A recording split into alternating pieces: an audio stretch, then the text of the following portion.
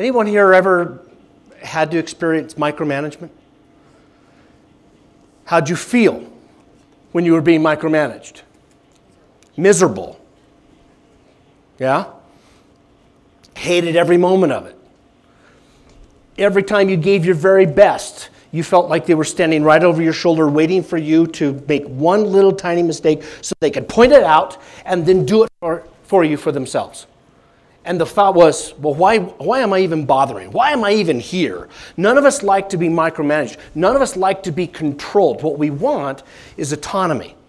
We want to have room to do our job. We want to have room in the relationship to have some give and take. But the minute you start controlling me, uh-oh. And here's what happens.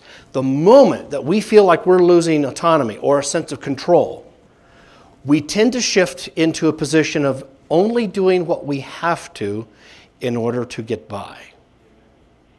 Only doing what we have to in order to get by. You might know some people who are already operating there, right?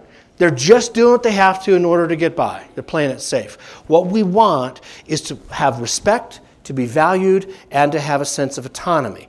And if one of those three gets off balance or isn't being met, we begin to react. I'm going to share with you the three common reactions. The first is people will retaliate.